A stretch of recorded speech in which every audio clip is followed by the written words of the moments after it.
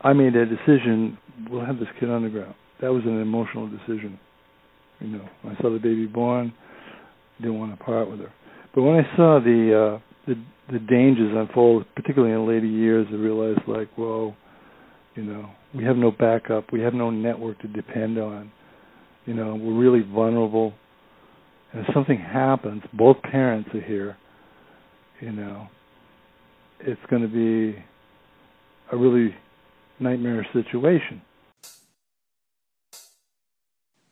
Welcome to Kite Line, a weekly radio program from WFHB that focuses on issues in Indiana's prison system and beyond. I'm Emma Johnson. And I'm Mia Beach, and we're your hosts for this program. Behind the prison walls, a message is called a kite. Whispered words, a note passed hand to hand, a request submitted to the guards for medical care. Illicit or not, sending a kite means trusting that other people will bear it farther along until it reaches its destination. Here on Kite Line, we hope to share these words across the prison walls. Before we get started with this week's theme, we want to share some prison-related news. Prisoners in a low-medium facility in Norton, Kansas, rebelled on Tuesday, August 5th. The Public Employees Union tweeted, quote, "A huge riot broken out at Norton Correctional Facility. Buildings are burning and some inmates have gotten weapons," unquote. Multiple fires were set and many administrative computers were destroyed. Cops from multiple jurisdictions and the state police were required to suppress the uprising. One guard said, quote, "They weren't rioting against each other. They were going against the Department of Corrections. They just wanted to make a statement," unquote. A friend of a prisoner pointed to the poor living situation at Norton, saying, quote, "Conditions out there are deplorable. No adequate showers, toilets, or room for that many people," unquote. Closer to home, administrators of the Bartholomew County Jail in Columbus, Indiana, blamed overcrowding for a series of disturbances there. Jail Captain Nicole Kinman was injured on Monday by a prisoner kicking out his cell door.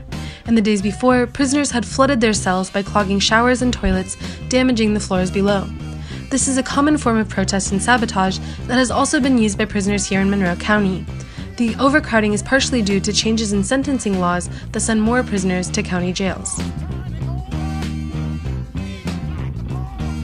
In-person contact visits are now legally guaranteed in Illinois prisons, setting a new bar for preserving the rights and dignity of incarcerated people and their families.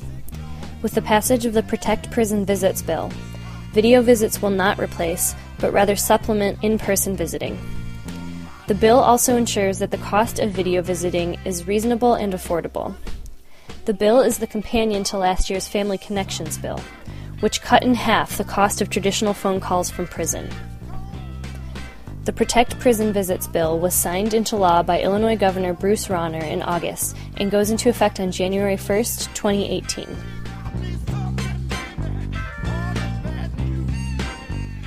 Beginning on August 19th, 49 logging trucks were burned in Chile in a sequence of nighttime attacks.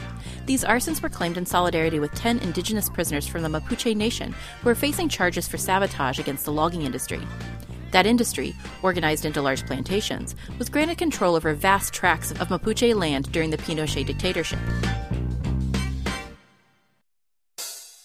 According to PTLeader.com, 50 people from the Seattle area demonstrated at the GEO Group's Northwest Detention Center in Tacoma, Washington, to affirm their support for the immigrants detained there. The Northwest Detention Center, opened in 2004, has a capacity of about 1,500 people. It's one of the largest immigrant prisons in the U.S. and the largest on the West Coast. An Immigration and Customs Enforcement official estimated the average stay at the center is 120 days, but many detainees stay for over a year waiting for immigration judges to consider their cases. A 2008 report by the Seattle University Law School uncovered human rights violations and poor conditions at the center. The report found the facility's legal due process, inadequate medical care, and poor quality food constitute violations of international and domestic law. The report concluded that the totality of these conditions constitutes cruel, inhumane, and degrading treatment.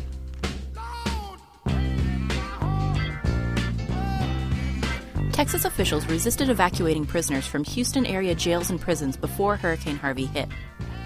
It took pressure from family members and advocates to force limited evacuations. But some prisoners were less lucky. For example, FCC Beaumont ordered a lockdown, leaving prisoners trapped in their cells as the hurricane raged and waters rose. Houston Anarchist Black Cross had this report based on communication with prisoners' family members. They said, FCI Beaumont Low went on lockdown from August 27th through September 2nd, when incarcerated persons were let out of their cells for about an hour. Many called outside to talk with family and friends about conditions and said some cells were flooded, they were not getting sufficient food or water, medicines were not being distributed, and unsanitary conditions persisted due to the inability to flush toilets. During the chaos, many units remained on lockdown, meaning prisoners were not allowed to access commissary or leave their cells, and in some cases were denied phone access. In a report conducted by Left Voice a week after Harvey hit, a woman whose husband is incarcerated at Beaumont Federal Prison said, quote, "They are using the restroom in bags so they can save toilet water. They all have been drinking the toilet water since they've been low on water supply." He said that even though the toilet water has bacteria, at this moment he didn't care, and the other prisoners didn't care either. They're really thirsty. He said he would drink anything. He told me if the water didn't kill him, the conditions were going to kill him. That's how bad it is. End quote. As Hurricane Irma bears down on Florida, nearly 100,000 prisoners in the third largest state system in the U.S. face similar nightmare scenarios. As a result, the Campaign to Fight Toxic Prisons is suggesting that supporters preemptively call the Florida Department of Corrections main line at 850-488-0420 to demand that they evacuate prisoners in harm's way.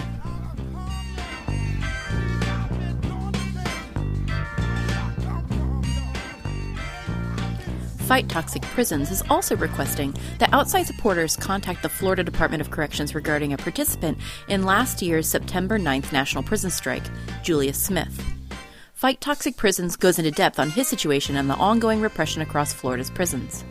They write, "As a result of participating in the September 9th work strikes last year, on the anniversary of the Attica Prison Slave Rebellion of 1971, and also in retaliation for organizing around the August 19th Millions for Prisoners Human Rights March in D.C. last month, certain prisoners in Florida are being held in solitary confinement indefinitely under the false pretense of alleged gang activity. Julius Smith is one of these people. Currently at Hamilton CI in Jasper, Florida, Julius has been transferred, lost property, and is sitting in confinement indefinitely for corresponding with activists on the outside. 1 year ago, Florida prisoners at the Holmes Correctional Institution kicked off the largest coordinated prisoner strike in U.S. history. The September 7th uprising at Holmes was just the beginning in Florida. By September 9th, at least 10 other facilities in Florida and dozens across the country would experience disturbances ranging from minor incidents to major disruptions of prison life. Personal reports from prisoners across the state indicate that what started as a basic day of non-cooperation was escalated by correctional offices into full-scale riots. Prisons around the country experienced similar incidents when refusing to participate in their own slavery by skipping work assignments and meals. Some of those same prisoners still sit in solitary confinement or close management units, dispersed across the state, stripped of their belongings and threatened with loss of good time, making some of their already absurd sentences even longer. Almost 1 year later, surrounding the call for prisoners and their family members to organize around August 19th, the March in Washington, D.C. for prisoners' human rights and an end to the 13th Amendment's legalized slavery, the entire state prison system was put on lockdown for almost a full week. This was meant as a punishment for last September and deterrent from participating in this August's day of action. Now, word from the prisons is that they may also cancel visitations this September 9th weekend and possibly institute another system-wide lockdown to preempt further organization and momentum against the corrupt and brutal prison system in Florida. As frustrating as this has been, both for people on the inside and us on the outside, it is a clear indication that our efforts are being taken seriously and that they are having an impact on the system. This is the definition of strategy. Prison officials have been forced into a situation where they have to weigh the price of overreacting against the cost of underreacting." End quote. On behalf of Julius Smith and other prisoners still facing repression, the Fight Toxic Prisons campaign suggests calling the Hamilton prison at 386-792-5151. You can press 1 for administration, ask for the duty warden, or leave a message, and telling them that you fear for Julius's safety given the harassment that he's faced from staff.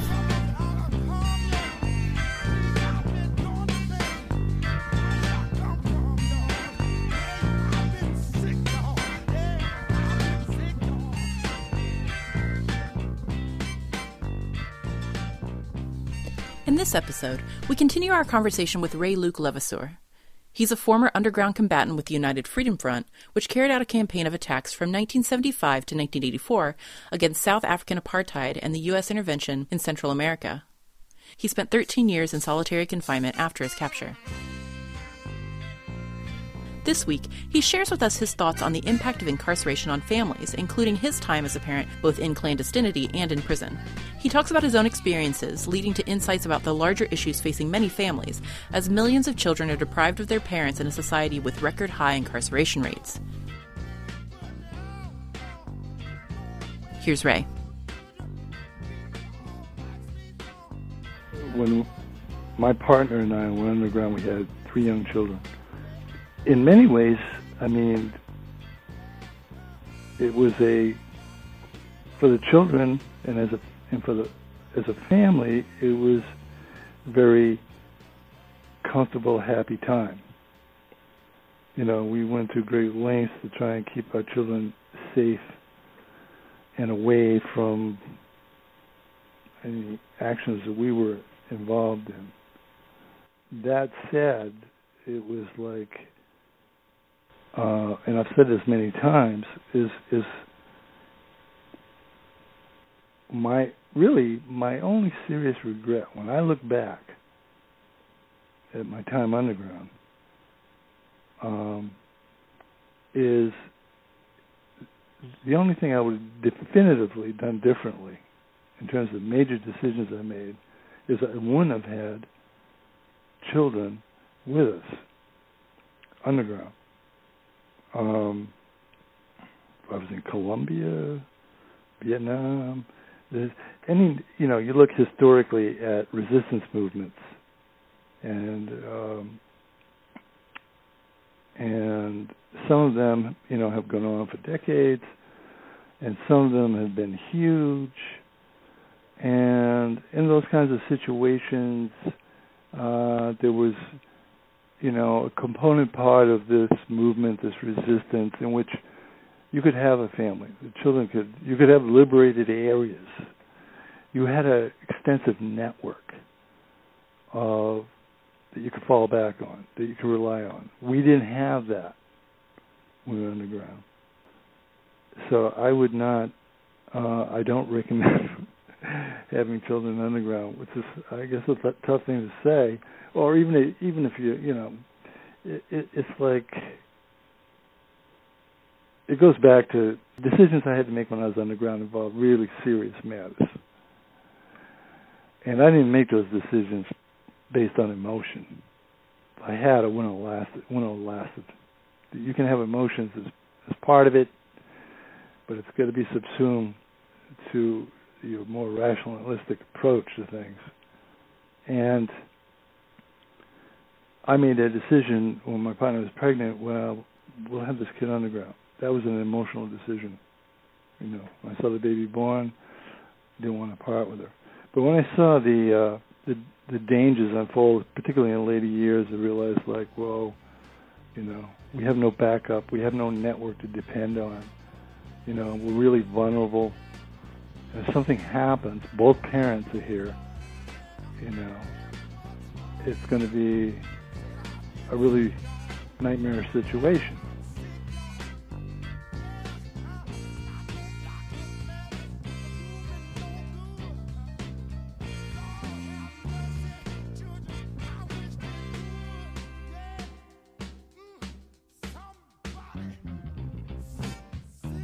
I think it's not like we're living in a time when there's a big underground movement in this country, but that's an issue that based on time, place, and conditions. But time, place, and conditions that existed in those 10 years I was underground didn't warrant having kids there. That said, once we were captured, my first concern was we had a lot of concerns right away because they were kicking the shit out of us, and we were looking at spending the rest of our life in prison and all the rest of it.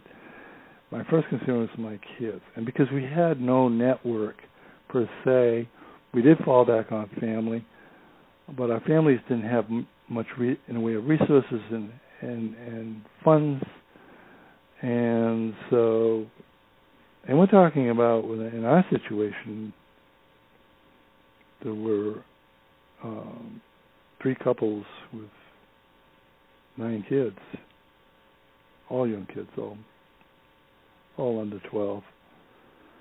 And then Once you're imprisoned and you're separated from your children, then you joined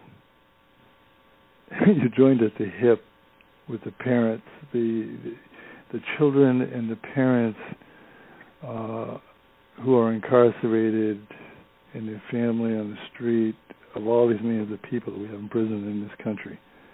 And the issues that we were confronted with weren't so different as what people who are incarcerated in this country confront every day, and their children, every day. And in our situation for the first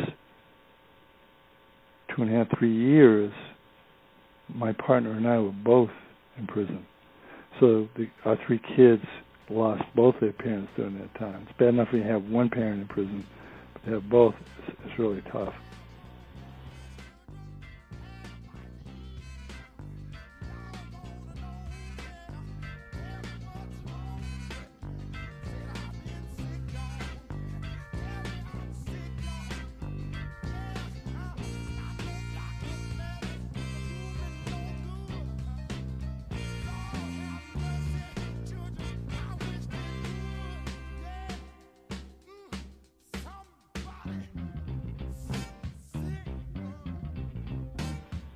So then, and as I told you earlier, I was in some extreme isolation conditions. So, for years and years, I watched my 3 young daughters grow up on the other side of a plexiglass wall where we couldn't touch. We had to talk on phone receivers. That's the kind of barrier that any parent and children has to deal with in terms of trying to survive the incarceration of one or both parents in both a physical, mental, and spiritual way to try and maintain those family ties and to try and maintain those relationships. Because everything in this gulag, in this American prison system, is designed to destroy the family. Everything about it, from visiting rooms to, tons of rules and regulations to, the geography of this gulag, where you're 2,000 miles away from your family. Or you're doing time within a state like New York, which is, the majority of prisoners in New York State prison are from the 5 boroughs in New York City, but where are those prisons located? Hundreds and hundreds of miles in upstate New York. So looking at, in my case, long-term imprisonment and being extremely isolated. When I was at Marion, when I first got to Marion, we got 1 10-minute call a month. I got 3 kids. I have a mother. I have a brother, and I get 1 10-minute call a month. That's not conducive to maintaining a relationship with three young children. And when we can raise the money from supporters that allows those children to travel out to 1,000 miles out to Marion to visit, they can't even touch you. They're going to talk to you on another phone on the other side of the glass.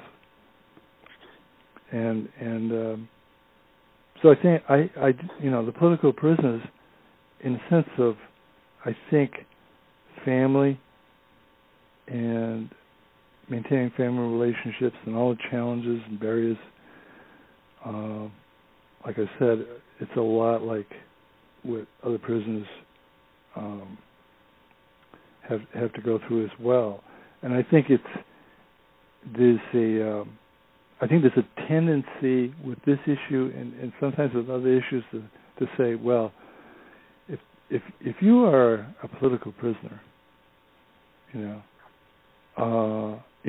struggled against apartheid, or you struggled for Puerto Rican independence.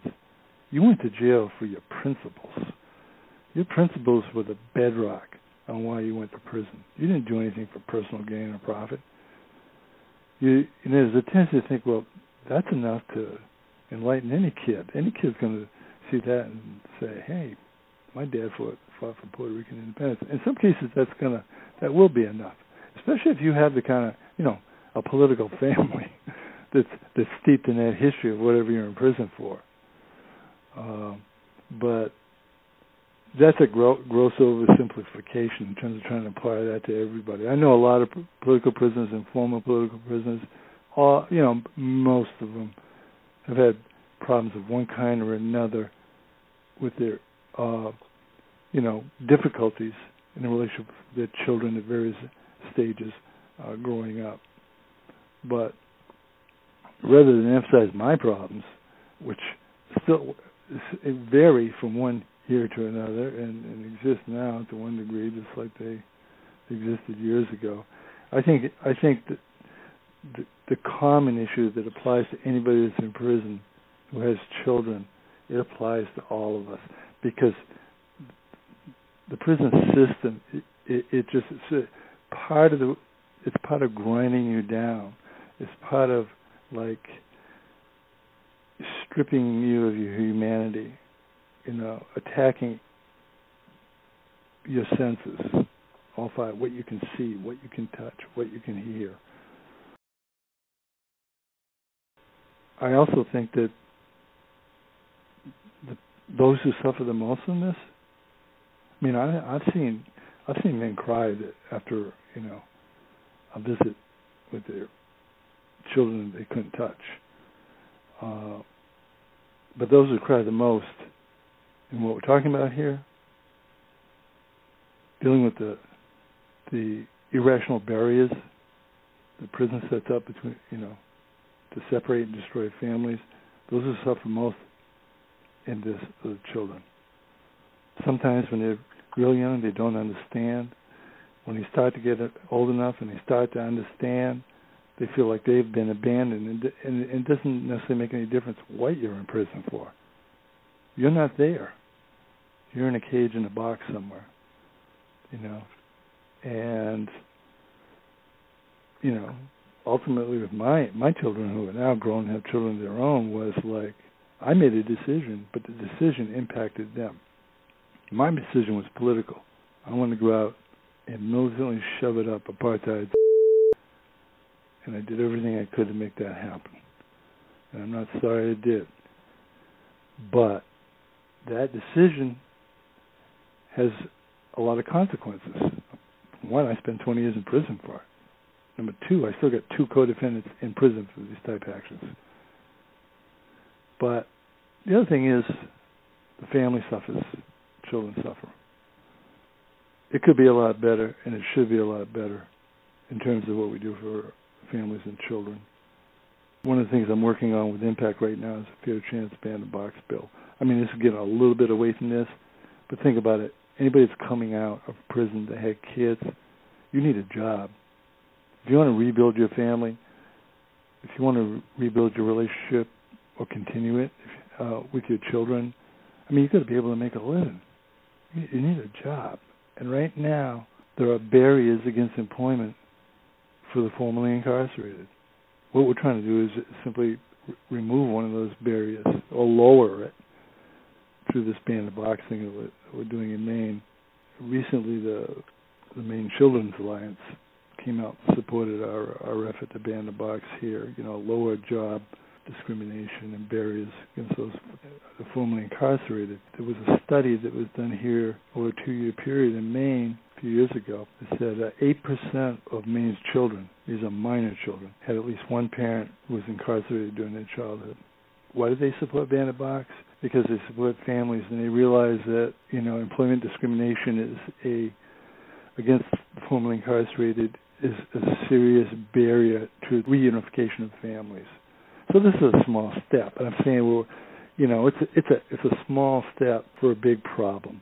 I don't know if you're aware of it, but the statistic that goes along with that one in Maine. Maine is I said 8% of Maine children. That's a little above. It's the highest in New England, a little above the national average. But when you extrapolate that, and this research I looked at, 2.7 million minor children in this country have one or both parents in prison as we speak. So that's a lot of kids that we're talking about trying to keep a family together as healthily as possible, but there are all these collateral issues, too, that go with it. This is really a challenge to me, it's like we're also fighting this thing in Maine where, we got 2 county jails that switched to video visitation only visits. So now they don't have any in-person visits at all. And we're trying to roll that back. We're trying to make it basically a law in Maine, or work out informally that you can't do that in Maine. You can have a hybrid system. You can offer video visitation to supplement in-person visits, but you can't have only video visitation. You put somebody in jail, this is pre-trial. You haven't even been convicted for the most part, unless they're on a probation violation. Not only is the prisoner vulnerable, but that child is vulnerable as well. And the child can't even come in and see their father or mother. Now they're going to sit in front of a screen, like a computer screen, in the lobby of a facility and do that. That's the wrong direction, entirely wrong direction.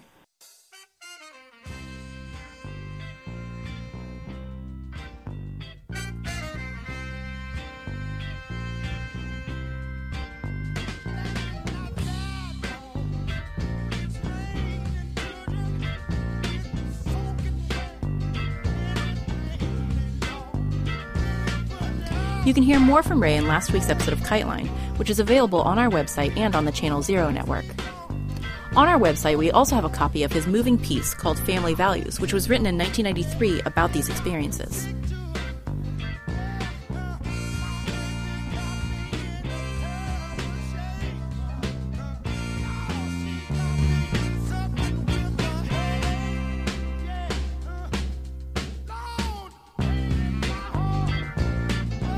This has been KiteLine.